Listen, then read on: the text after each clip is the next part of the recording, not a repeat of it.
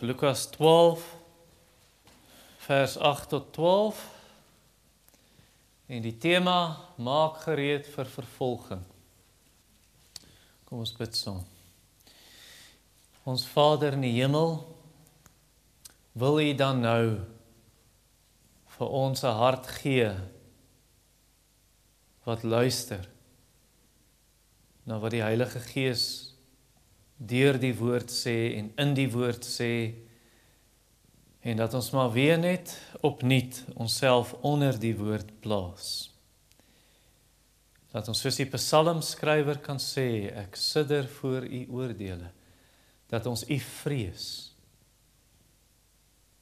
met 'n heilige respek en ontzag en eerbied vir die Almagtige, en bewe voor U woord, want dit is die een op wie U sal let.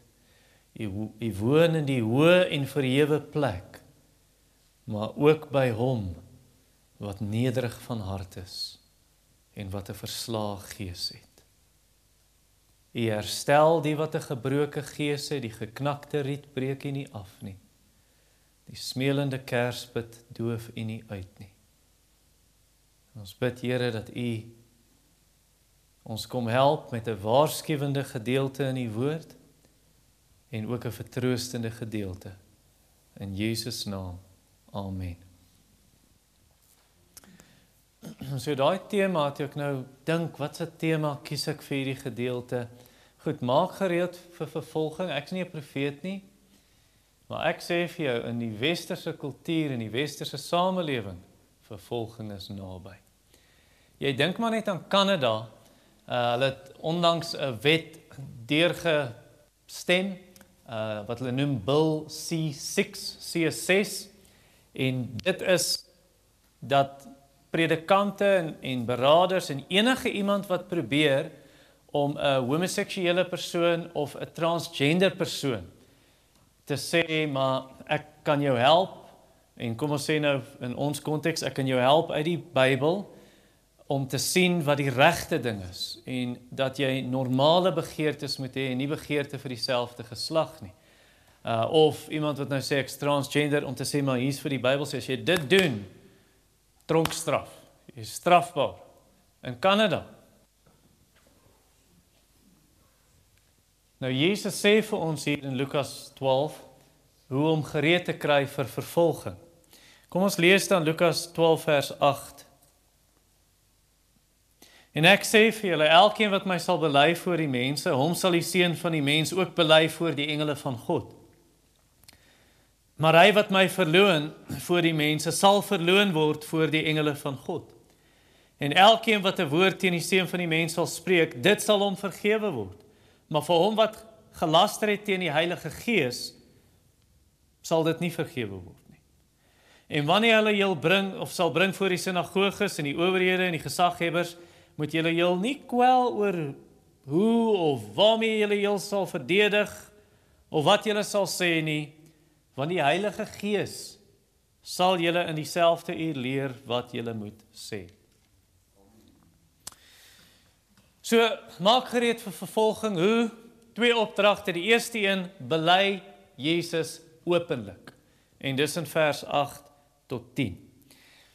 Nou as ek sê bely Jesus openlik, ek bedoel nie wat ons in Suid-Afrika sien. Jy weet, 75% van Suid-Afrika se bevolking bely Jesus Christus. 75% van ons land se mense sê hulle is Christene. So dis nie wat ek sê, bely Jesus openlik. Dit is baie maklik om Jesus openlik te bely as die meerderheid dieselfde sê as jy. Maar dit is baie moeilik om Jesus te bely as almal teen jou draai. En as die wêreld teen jou is, en as jy vervolg word hiervoor, en dis wat in vers 8 aangaan, wanneer hy sê, elkeen wat my sal bely voor die mense, wat is die konteks? Kyk terug na vers 4. Ek sê vir julle, my vriende, moenie vrees vir die wat die liggaam kan doodmaak, daarna niks meer kan doen nie. Hierdie gaan oor vervolging. En is in daai konteks, wanneer die druk regtig op is, wanneer dinge warm raak, dat Jesus sê, bely my openlik voor die mense. Kan ek jou dan vra, sal jy Jesus bely, as jy jou werk daarvoor kan verloor? As jy jou vryheid kan verloor, as jy miskien jou gesin kan verloor, jou kinders kan verloor, as jy jou huis verloor, as jy jou lewe selfs verloor. En dit is baie maklik vir ons almal om te sê, ja, ek sal Jesus bely, wanneer daai dinge kom, maar kan ek jou vra, voel jy skaam wanneer 'n toegewyde Christen langs jou staan en julle sê net maar in 'n winkel en hy deel die evangelie met iemand of sy deel die evangelie met die kassiere of met, voel jy wie wens die aarde wil jy insluk, jy kry so skaam. Of wanneer die LGBTQ gemeenskap jou groepeer saam met die Christene en skielik wil jy nie saam met die Christene want jy voel nou die druk is aan en hulle gaan jou jy weet jou uitlag of sê of frons oor jou en sê ja, jy is nie inklusief nie. En nou skielik nou voel jy 'n bietjie skaam en jy wil hulle eintlik tevrede stel. As jy op daai dinge sê, jong, ja, ek kry eintlik bietjie skaam. Jy sal beswaarlik tronk toe gaan vir die Here. Jy sal nie tronk toe gaan vir hom as ons nie eers hier kan sê, maar ek skaam my nie vir die evangelie nie. Ek weet, maklik nou om te sê ek sal doodgaan vir Jesus. Ek kan nie eens my mond oopmaak vir sy naam nie. Party mense sê, ja, ek is nie skaam nie, ek staan op, ek sê vir hulle by die werk, ek sê vir hulle is verkeerd, en baie keer kry mense wat dit is, en eintlik hou hulle nie daarvan om te beklei. Die vraag is nie of jy Jesus met jou lippe bely nie. Die vraag is meer as dit, die vraag is, bely jy Christus met jou lewe, wys jou lewe. Jesus het gesê, ons kan nie net sê, Here, Here, maar ons doen nie wat hy sê nie. Of Titus hoofstuk 1 vers 16, daar's baie mense wat Jesus bely, maar hulle verloon hom deur hulle werke. Jesus vra vir ons, doen vers 8, bely my voor die mense, bely my openlik. En ek bedoel nie by Eastern Mall, as jy op die hoek van, wat is dit Noordrand weg, ek kan nie daar by die kruising, nee. Wat, Rietfontein, ja, Rietfontein, en dan die een wat verby Eastern Mall gaan. Noordrand, baie dankie. So as jy op daai hoek is, en daar staan iemand met 'n bordjie by die robot en sê, hoot if you love Jesus. En nou as jy nie toet nie, nou het ek nie Jesus lief nie, ek het nou nie getoet nie. Nee, dis nie wat ek bedoel met Jesus openlik bely, of wanneer daai WhatsApp kom, nee. En jy kry die WhatsApp, stuur hierdie vir al jou kontakte, as jy nie skaam is vir Jesus nie. En as jy dit nie doen nie, Jesus het gesê, as jy my nie bely voor die mense nie, sal ek jou nie, dan sal ek my skaam voor die Vader vee. En nou sê hulle, jy het jou nou geskaam voor Jesus, man, ek stuur nie daai rubbish aan. En ekskuus as ek nou sê rubbish, dalk is daar goeie inhoud ook, maar ek voel nie, nou het ek Jesus verloor, want ek nie die WhatsApp, en ek gaan nie die WhatsApp al belas met my WhatsApp nie. En terloops, die regte Christen wys nie af nie. Die regte Christen hou nie daarvan op die verhoog te wees en sê, kyk almal, kyk vir my. Die regte Christen leef 'n stil en rustige lewe, waardigheid, toewyding aan die Here, hy doen sy werk, hy hou sy neus uit ander mense se sake, hy skyn sy lig, doen goeie werke, die mense sien die lig, sodat die Vader in die hemel verheerlik kan word. Ek dink is baie maklik vir ons om te dink, ek word vir Jesus vervolg, want, kom ons sê, iets gebeur by die werk, jy's lui, jy doen nie jou werk nie. Of jy vat werkstyd eintlik om jou Bybel te lees. En dan sê hulle, hey, jy kan nie jou Bybel lees nie, jy moet jou werk doen. Ja, ek word vervolg vir Jesus. Nee, jy word nie vervolg vir Jesus nie. Ek ken so 'n storie van 'n man, hy was in ons gemeente, net toe ek hier gekom het, oom Wesley Visser. En die oom het kanker gekry, en hy het my eendag vertel, hy het met 'n werknemer geraas, hy was oor die ou aangestel, en die ou, oom Wesley is 'n Christen, en die ou is 'n Christen. En toe die ou in werkstyd, hy doen nie sy werk nie, hy is besig om te evangeliseer. En toe sê hy vir hom, get back to your work. Toe sê hy, are you going to stop me from sharing the gospel with people? En toe het oom Wesley gesê, man, dis nie 'n Christelike getuienis nie. Dit doen afbreek aan Christelike getuienis. Wanneer jy is veronderstel is om te werk en die Here verheerlik deur jou werk, en jy sê, nee, maar ek gaan nou evangeliseer en nie my werk doen nie. En Petrus waarsku daarteen, hy sê, ons moenie vervolg word by die werk, want jy tree sleg op, of jy is disrespekvol met jou baas, of ons het nou gelees in die Petrus teks wat ek gelees het, jy steek jou neus in ander mense se sake, of weet allernisse, of jy steel, of wat ook al. Moenie dan sê jy word vir Jesus vervolg nie. As jy evangelisasie doen met die werk, maar jy lewer swak werk, en jou werk is agterstallig, dit verheerlik nie die Here nie. En dit skyn nie die lig van Jesus Christus, dit behaag die Here glad nie. So gee jy jou beste by die werk met 'n regte gesindheid, lewer kwaliteit werk, en dan gaan ongelowiges vir jou begin vra, hulle sien jou gesindheid is anders, hulle sien die Christelike optrede en die Christelike kwaliteit werk, en dan vra hulle, en dan wees jy gereed met 'n antwoord. om te sê, kom ek sê vir jou hoekom dit so is. En dan vertel jy hulle van Jesus Christus. En maak ook seker, wanneer ons Jesus bely, wanneer hy sê, elkeen wat my sal bely voor die mense, wanneer hy sê, jy moet my bely, wie is daai my? Ons weet dis Jesus, maar wie is Jesus? Want dit help nie, jy word vervolg, en sê, kyk hoe lei ek vir Jesus, en ek het hom openlik bely, maar die Jesus wat jy bely, is nie die Jesus van die Bybel nie. Die Jehovah Getuies word ook vervolg, hoor. En hulle het 'n ander Jesus, hulle het nie die Jesus van die Bybel. So wanneer Jesus sê, jy moet my bely, praat ons hier van Jesus wat God is, van ewigheid af, wat mens geword het. Jesus wat gekruisig is vir ons sondes, wat begrawe is en wat opgestaan het liggaamlik op die 3de dag en wat verskyn het aan mense, hulle het hom gesien. Jesus wat geen sonde het nie, Jesus wat volmaak is. Dis die Jesus wie ons moet bely, die een van wie ons hier praat. En as jy hierdie ware Jesus bely en jy staan op vir hierdie Jesus en vernaamlik onderdruk in die konteks, dan sal die tweede deel van vers 8 gebeur. Hom sal die Seun van die mens ook bely voor die engele van God. Al die engele sal weet, daai een is 'n kind van die Here. Want op die laaste dag, op die oordeelsdag, wanneer jy voor die Here verskyn, sal Jesus vir al die engele sê, daai is my kind. Sy behoort aan my, hy behoort aan my. En die engele weet tog wie aan die Here behoort, nee. Wanneer ons nou die Here dien, want Hebreërs 1 vers 14 sê, die engele is dienende geeste, wat uitgestuur word ter wille van die wat die ewige lewe sal beerwe. En wanneer een sondaar tot bekering kom, het Sean ons herinner nou, dan juig die engele, daar's blydskap. In die hemel sê Lukas 15 vers 10 vir ons. En Jesus sê, hy skaam hom nie om hulle broers te noem nie. Hy skaam hom nie om te sê, hierdie is my broers, hierdie is my susters, volgens Hebreërs hoofstuk 2. En jy sien in die Ou Testament, Daniël byvoorbeeld, nee, waar die engel gekom het, dan kom Gabriël, en dan sê hy, o, ek hou van die Engels, oh man, greatly loved. Die Here het hom lief. Daniël 9 en Daniël 10. Lees ons dit. So die engele weet, Gabriël het geweet, hierdie een. Die Here is lief vir hom. Jesus sê, ek sal my nie skaam voor die engele nie. Ek dink, daai belydenis wanneer hy sê voor die engele, dit beteken nie net aan die engele nie, dit beteken ook aan die een wat voor die engele sit op sy troon.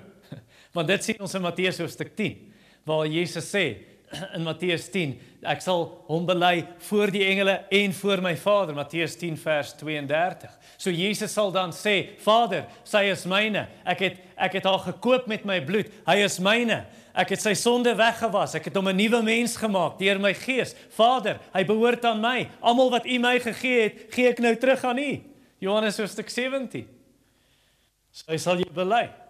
As jy Jesus verloon, wat sal gebeur? Wat sê vers 9? Dan sal hy jou verloon, voor die engele, en natuurlik voor die Vader. Hy sal sê Matteus 7 vir ons, gaan weg van my, ek het jou nooit geken nie. Julle nooit geken nie, julle werkers van ongeregtigheid, julle wat sonde lief het, julle wat daarin lewe. Jy weet wat vervolging doen? Vervolging wys jou ware kleure. Ek het nou net vir jou gesê, is baie maklik om op Facebook te sê religion, Christian. Is baie maklik om voor almal te sê Christen, want 75% van ons land sê dit. Maar as vervolging kom, dan wys dit wie's regtig Jesus sin en wie is nie Jesus sin nie. Wie behoort aan hom? Dis soos die goud in die smeltoond, nee, dan kom dit wat binne is kom uit. Die onsuiverhede kom uit en dit word sigbaar. Jy weet die vals Christen, wanneer hy onderdruk is, hy ontken Jesus. Hy ontken die Bybel, hy verloon dit. Vers 9. Hy wat my verloon voor die mense, sal verloon word voor die engele van God. En ek wil vir jou sê, dit gebeur nie net in Somalië nie. Dit gebeur nie net in Afghanistan nie. Dit gebeur in Kanada. Dit gebeur in Amerika. Dit gebeur in Australië. Dit gebeur in Nieu-Seeland. Dit gebeur in Suid-Afrika. Dit gebeur in Europa, wanneer die LGBT ouens jou van haatspraak aankla, want jy is Israel Folau, en jy het op jou Facebook 1 Korintiërs 6 vers 9 en 10 gesit, en dan verskyn jy voor die Australiese Rugby Unie en voor die regering, voor die hof, en jy word geskort van internasionale of ten minste Australiese rugby. So dan kla hulle aan, jy kan jou werk verloor, of wat ook al anders gebeur.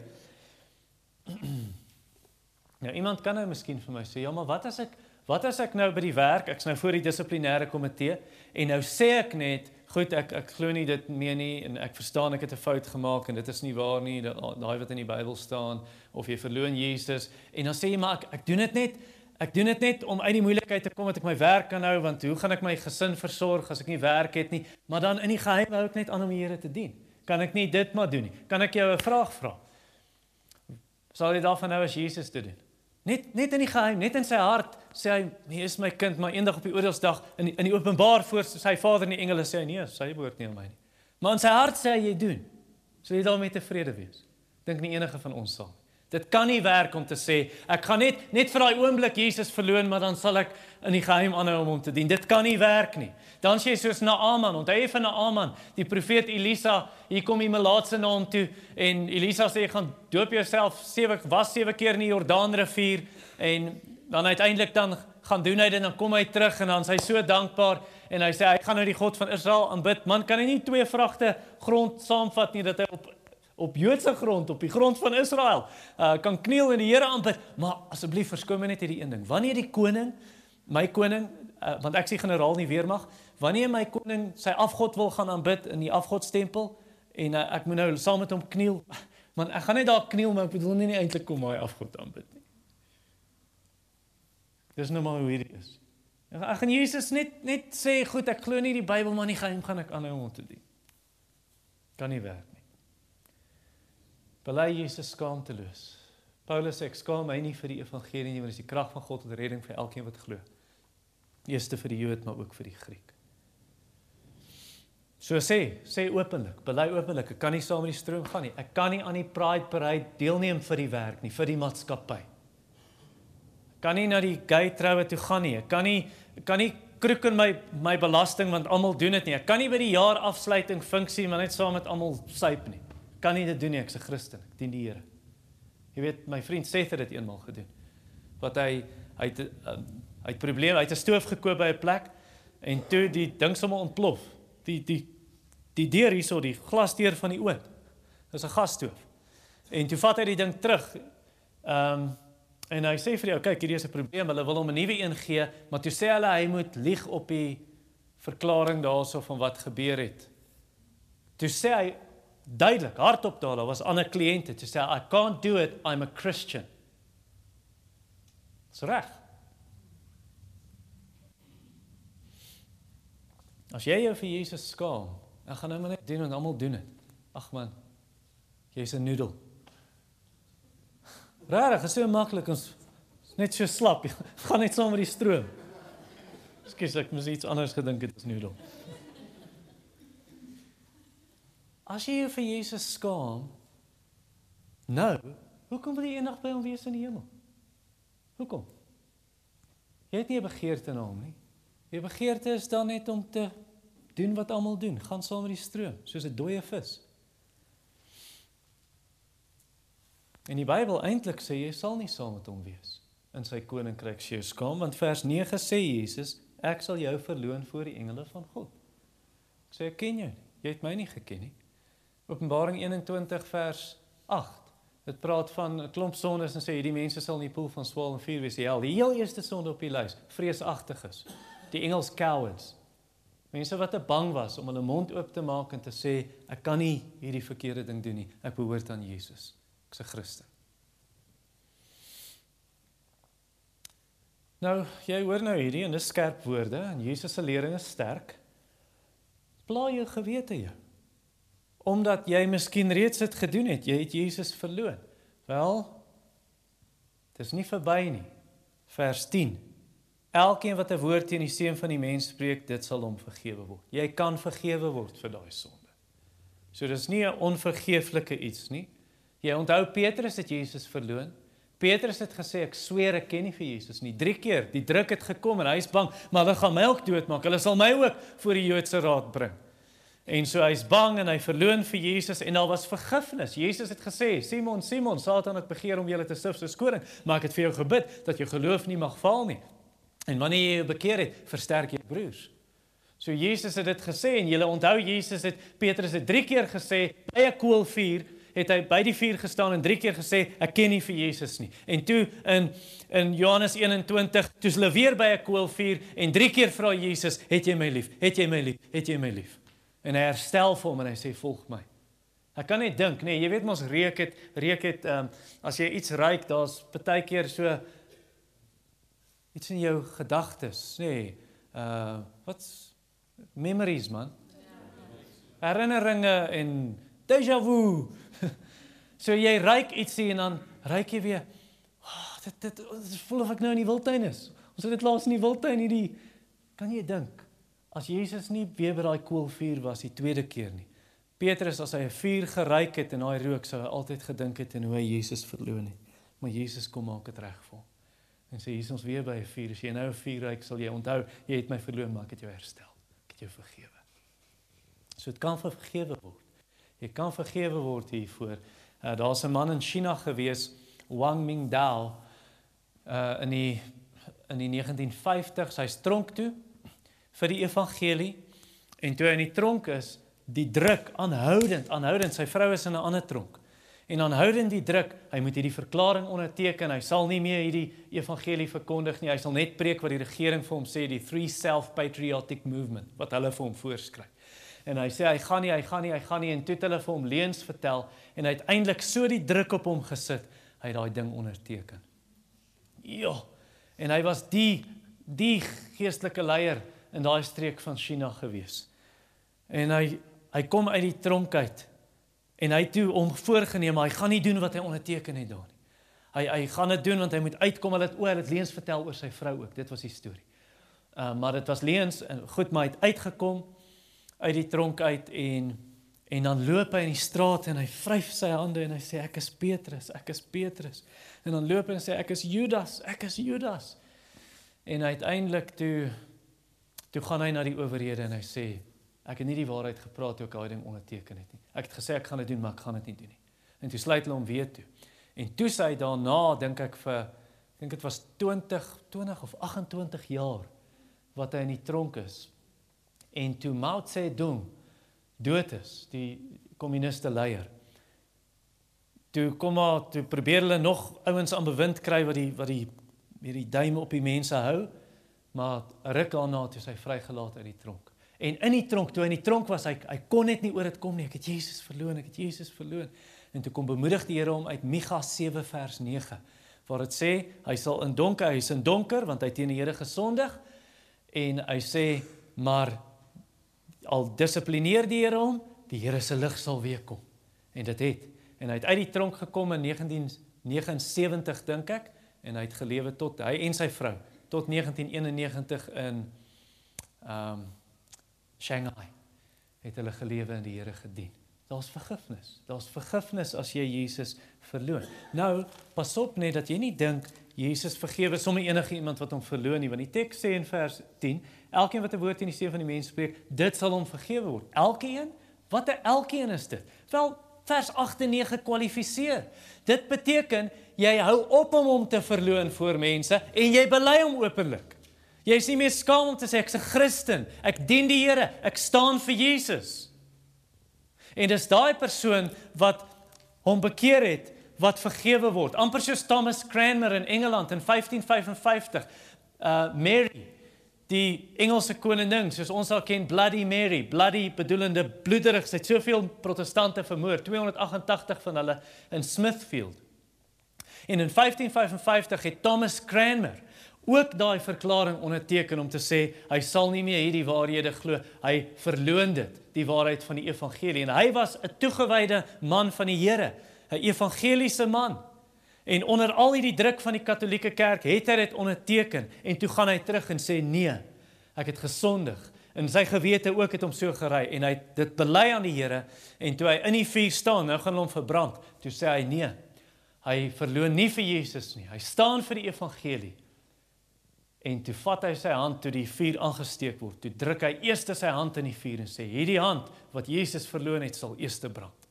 En toe brand hy sy hand, dat het afgebrand het. En die res van sy liggaam het gebrand.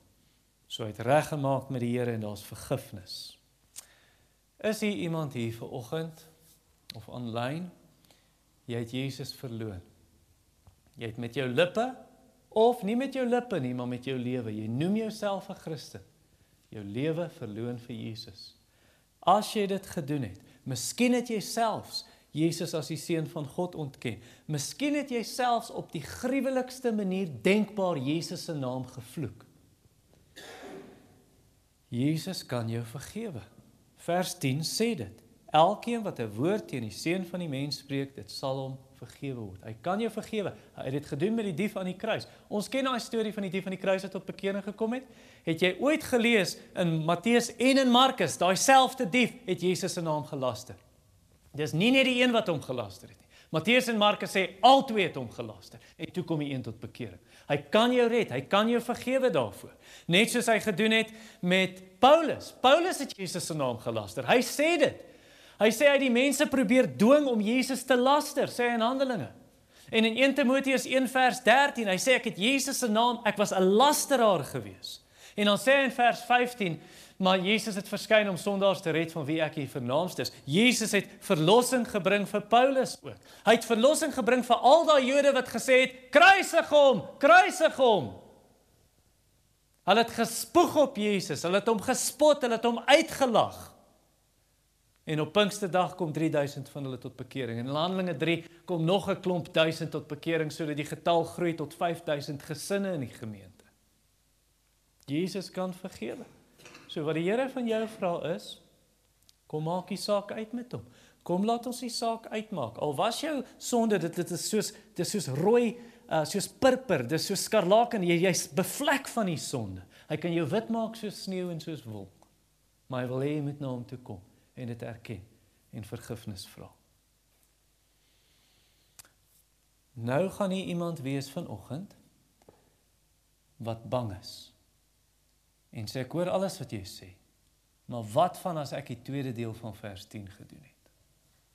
Ek het teen die Heilige Gees gelaster en dat dit kan nie vergewe word nie, sê dit. Wat daarvan?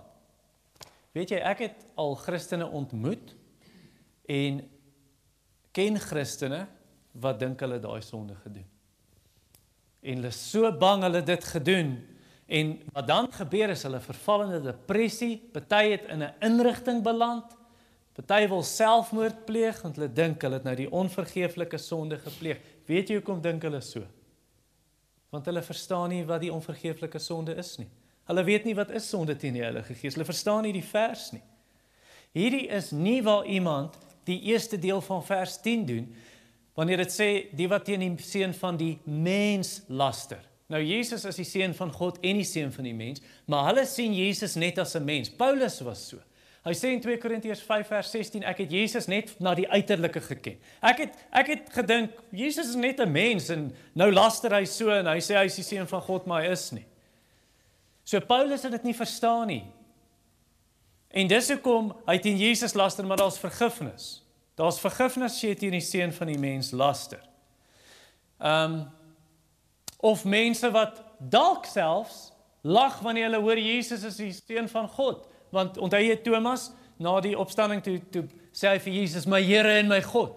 En nou lag mense dit uit, Jesus is nie die seun van God nie. En hulle lag dit uit want hulle weet nie wat dit beteken nie. Hulle verstaan dit nie. Goed, dis een kant. Lastering teen die Heilige Gees. Dis iets heeltemal anders. Lastering teen die Heilige Gees is wanneer die Heilige Gees kom en hy wys onmiskenbaar vir jou, Jesus is die Here, Jesus is die Verlosser, Jesus is God wat mens geword het. Hy maak hom bekend aan jou as die seun van God. Jy sien hoe mense tot bekering kom voor jou oë, hoe mense wat sleg was. Hy was die slegste ou by jou werk gewees. Hy is bekend as die ou, almal vir my hy is die syplap, hy is die verslaafde, hy is die losbandige, hy lewe soos die wêreld, almal ken hom so, en dag en nag verskil binne 24 uur. Jy sien hierdie goed gebeur om jou. Jy het 'n belewenis, kom ons sê jy begin by 'n gemeente bywoon, en jy gaan bid en jy sien hoe die Here gebede beantwoord. Jy sien hoe hulle bid, en die Here maak 'n siek persoon gesond, wat die dokters gesê het, daar's nie hoop vir hom nie. Jy sien hoe die Gees werk, jy ervaar regtig 'n oortuiging van sonde, jy kom in 'n gemeente, die woord word gepreek, en dis soos 'n swaard wat uitgehaal word, en dit steek reg deur jou siel wanneer die woord gepreek word, en dis dinge wat niemand van jou weet nie, en die prediker sê van die kansel af daai dinge, en dis soos, wie het vir hom gesê? Wie het vir hom gesê, jou hart word oopgevlek, of mense sê iets, en dis presies wat jy gedink het daai oggend of gesê het. Jou hart word geopenbaar, het word bekend gemaak. En na al daai dinge, draai jy jou rug op die Jesus, en jy draai jou rug op die evangelie, en jy stap weg, en jy sê, dis die duiwel se werk daai. Dis die sonde teen die Heilige Gees. Wanneer jy so duidelik Jesus aan jou bekend kom maak, het jy dit alles gesien. En jy verhard jouself, jy verset jouself daarteen. Nou party mense dink, nee, teen die Heilige Gees laster, dis as jy sê, die wonderwerke op TBN is nie regte wonderwerke nie. Jy het teen die Heilige Gees gelaster. Hoe durf jy jou hand aan die gesalfde van die Here slaan, het iemand eendag vir my gesê, toe ek sê, Benny, verkondig 'n valse evangelie. Want daai wonderwerke kan sielkundig verduidelik word, kan verduidelik word deur emosionele opsweping, al hierdie goed, en ek het laasweek daai wit baadjie van hom wat hy so gooi en almal val om. Kan verduidelik word soos Farao se towenaars, want hy is Farao se towenaars, nee, wat die wonderwerke doen. Moses sit die staf op die Nylrivier, en dan word die hele Nylrivier bloed, en al die water in die hele land, selfs die water wat jy in jou huis het in 'n kruik, word bloed verander in bloed, en dan doen hulle dieselfde, maar dis nie regte wonderwerke nie. Hulle kan dit mos omgedraai het as dit regte wonderwerke was. Dis nou maar dieselfde met hierdie goed. Dis oorverblindery, en dalk selfs die werk van demone. Soos Elimas die towenaar in Handelinge 13, of Simon die towenaar in Handelinge hoofstuk 8. Nee, vers 10b is iets anders. Vers 10b, jy verset jou teen die duidelike werk van die Heilige Gees wanneer hy vir jou wys, Jesus is God. Jesus is God wat mens geword het. En vir dit sê Jesus, is daar vergifnis? Geen vergifnis daarvoor nie, daar's geen vergifnis nie. Dis nie dat Jesus kragteloos is om te vergewe, dis nie dat God sy mag verloor het om so iemand te vergewe nie. Die probleem is, daai persoon verset hom, hy verhard hom teen God, hy draai weg, hy doen nie 1 Johannes 1 vers 9 nie, as ons sonde bely. Hy sê, ek sal nie my sonde bely nie. Ek gaan nie na hom toe gaan, want hy is nie die een nie. En hulle draai hulle rug daarop, hulle kom nie na Jesus vir verlossing nie. So hierdie is, luister julle, hierdie is nie 'n geval van iemand wat so graag vergeet, regtig droog gemaak, hy het verkeerd gedoen, hy het die Here gelaster, en hy is so jammer, en hy wil ombekeer, en hy wil vergewe word, en hy wil die Here aanroep, maar die Here gaan hom nie vergewe. Dis nie so nie. Die ou wat hierdie sonde doen, het hom verhard teen die Here. Hy wil nie na die Here toe kom nie. Hy stel nie belang nie. Hy kom nie na Christus toe nie. En uiteindelik is dit die tipe persoon wat die Here sê, ek gee jou sin. Dis wat jy wil hê. Jy wil jou verhard teen my, jy hou aan, ek gee jou kans, uiteindelik, Farao verhard sy hart, Farao verhard sy hart, die Here verhard sy hart. Ek gee jou wat jy wil hê, Farao. Nou as jy bang, jy het hierdie sonde gedoen, dan het jy nie hierdie sonde gedoen nie. As jy iemand, jy sê, ek vrees ek het hierdie sonde gedoen, en ek wil my bekeer in Jesus glo, ek wil die Here aanroep, dan het jy nie hierdie sonde gedoen nie.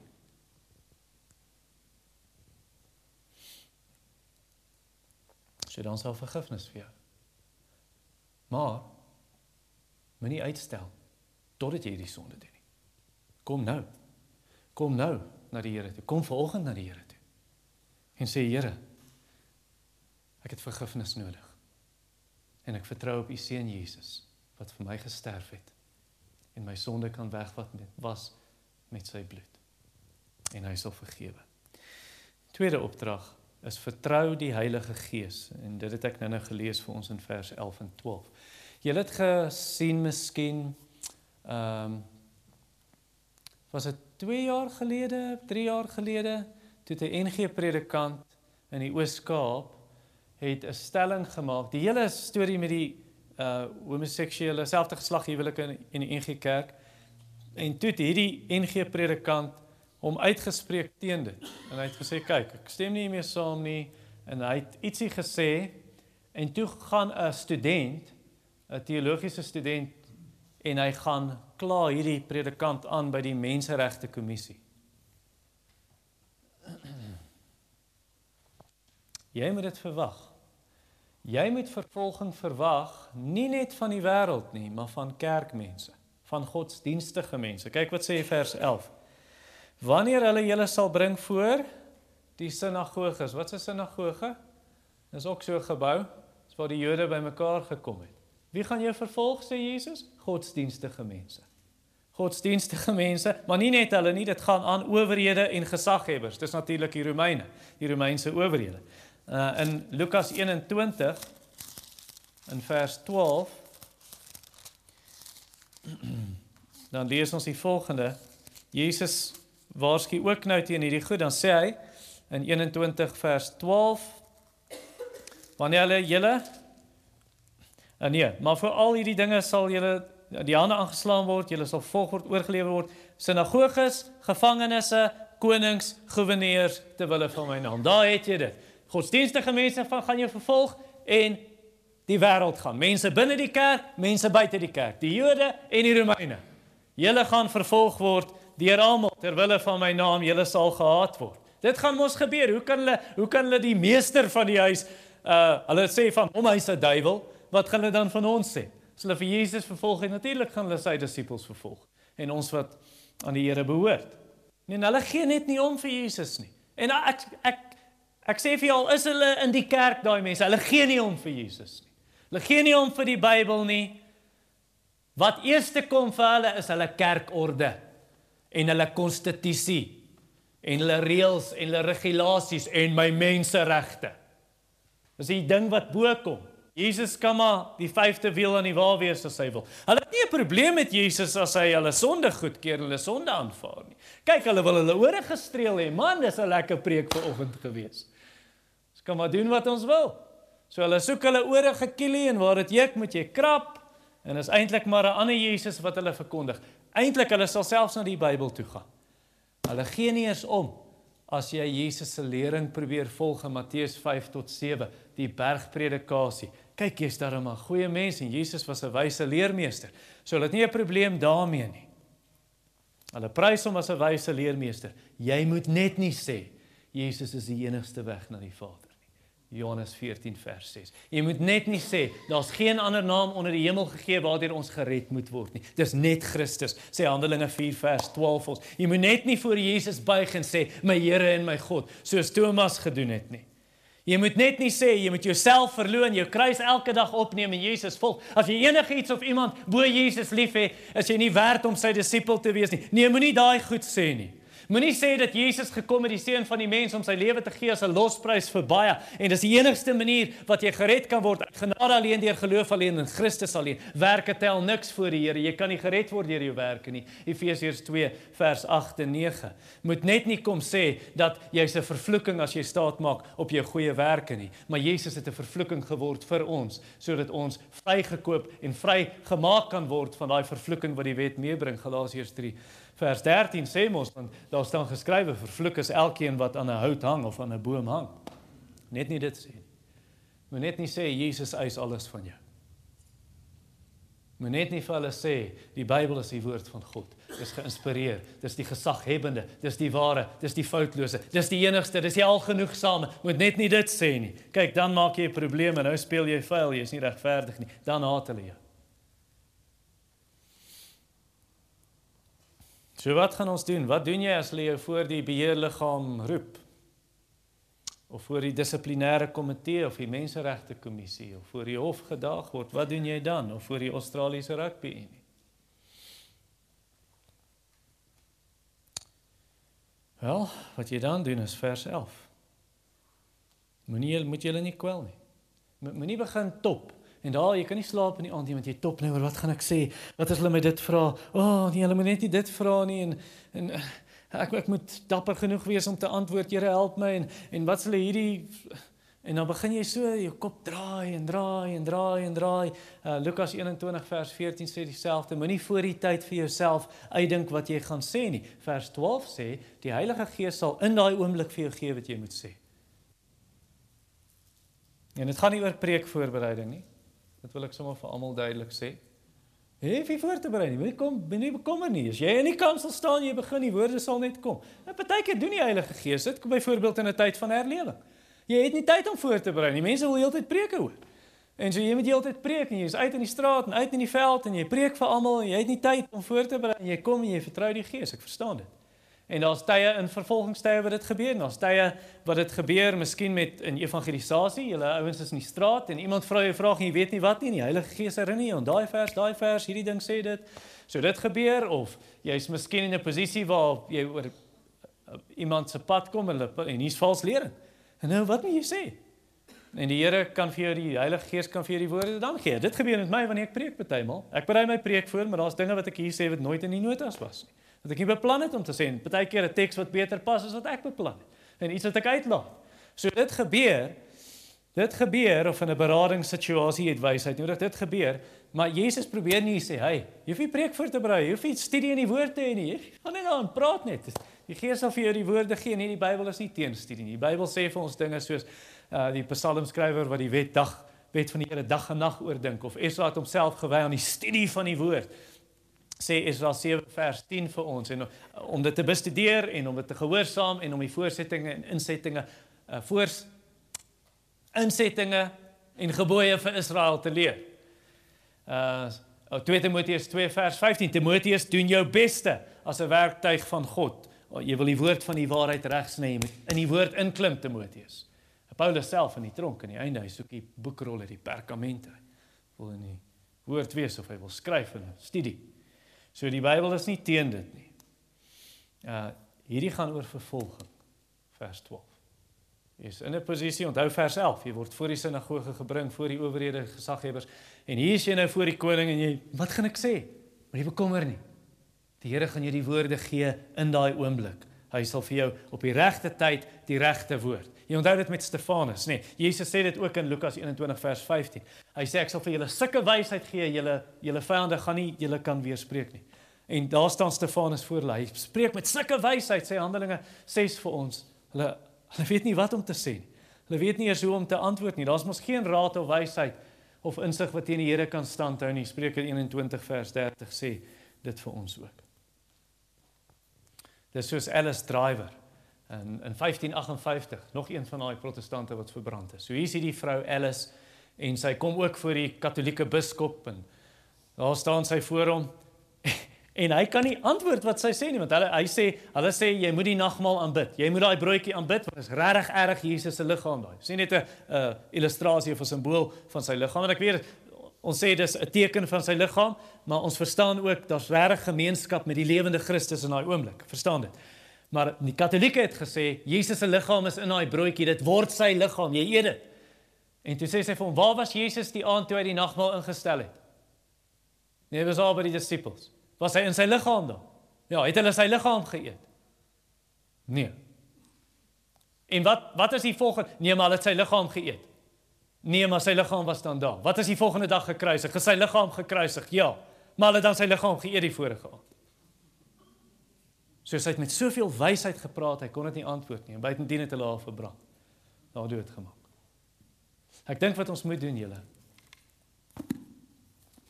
Ons moet hierdie boek in ons harte bære. Ek het die woord in my hart gebære, dat ek teen U nie sal sondig nie. Dat ons die woord in ons harte bære, sodat as daai dag kom, en jy gaan voor die dissiplinêre komitee staan, dat die Heilige Gees die swaard van die Gees uit sy skede trek, hierdie swaard, en dat jy kan antwoord, en dat die Heilige Gees vertrou hom en bid hom, selfs op daai oomblik kan hy vir jou dinge wys wat jy nooit geweet het nie. Jeremia 33 vers 3 roep my aan en ek sal jou groot en wonderbare dinge wys wat jy nie geweet het nie. En dat die Heilige Gees dan vir jou doen wat Petrus sê wat ek gelees het. Die Gees van heerlikheid sal op jou kom in daai oomblik. En hy sal vir jou help wanneer jy bang is. Maar jy moet hom vertrou. Nie angstig raak nie, sê dit. Help my Here. Kan hierdie ding self doen nie. Tannie in Nelspruit, ek sluit hiermee af. Tannie in Nelspruit het eendag vir my gesê, maar sê nou maar so iets kom in ons land. Weet nou regte erge vervolging. Dit gaan seker vreeslik wees. Hoe sal jy kan staan en wat van die pyn wat jy deurmaak as jy op die brandstapel, daai mense, hoe het hulle dit gemaak? 1555, toe Thomas Hawker, ook een van die Smithfield martelare, toe Thomas Hawker, hy's op die brandstapel en sy vriende het afgespreek met hom voor die tyd en gesê, as dit moontlik is, om daai pyn te verduur, dan moet jy 3 keer klap, dan weet ons. En laat die vuur aangesteek en toe verstik hy in die rook.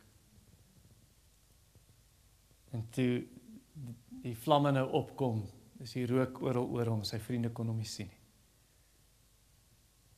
En toe kom die hande so deur die rook op, toe klap hy 3 keer.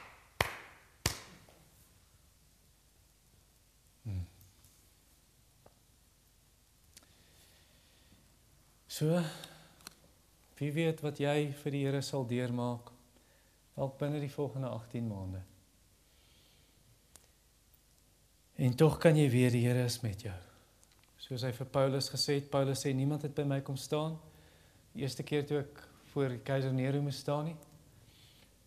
Niemand het by my kom staan nie, al my vriende het my verlaat, maar die Here was by my. Die Here het by my gestaan. En daar weet ons, donker en aan 'n kruis, nê? Het Jesus gehang en uitgeroep, my God, waarom het U my verlaat? Hoekom het hy dit gesê? Sodat jy dit nooit hoef te sê nie. En ek het nooit hoef te sê nie. Maar dat ons nou kan sê, selfs in vervolging. Die Here het beloof, ek sal jou nooit verlaat nie. Ek sal jou nooit in die steek laat nie. Kom ons bid saam. Hemelse Vader, ag ons buig voor U, die allerhoogste God. Ons is maar net van klei gemaak. U weet, ons is van stof. U is gedagtig daaraan. Ons is maar broos, breekbaar. En ek vra dat U saggies met ons kom werk, asseblief, en ons genadig mag wees. In Jesus naam. Amen.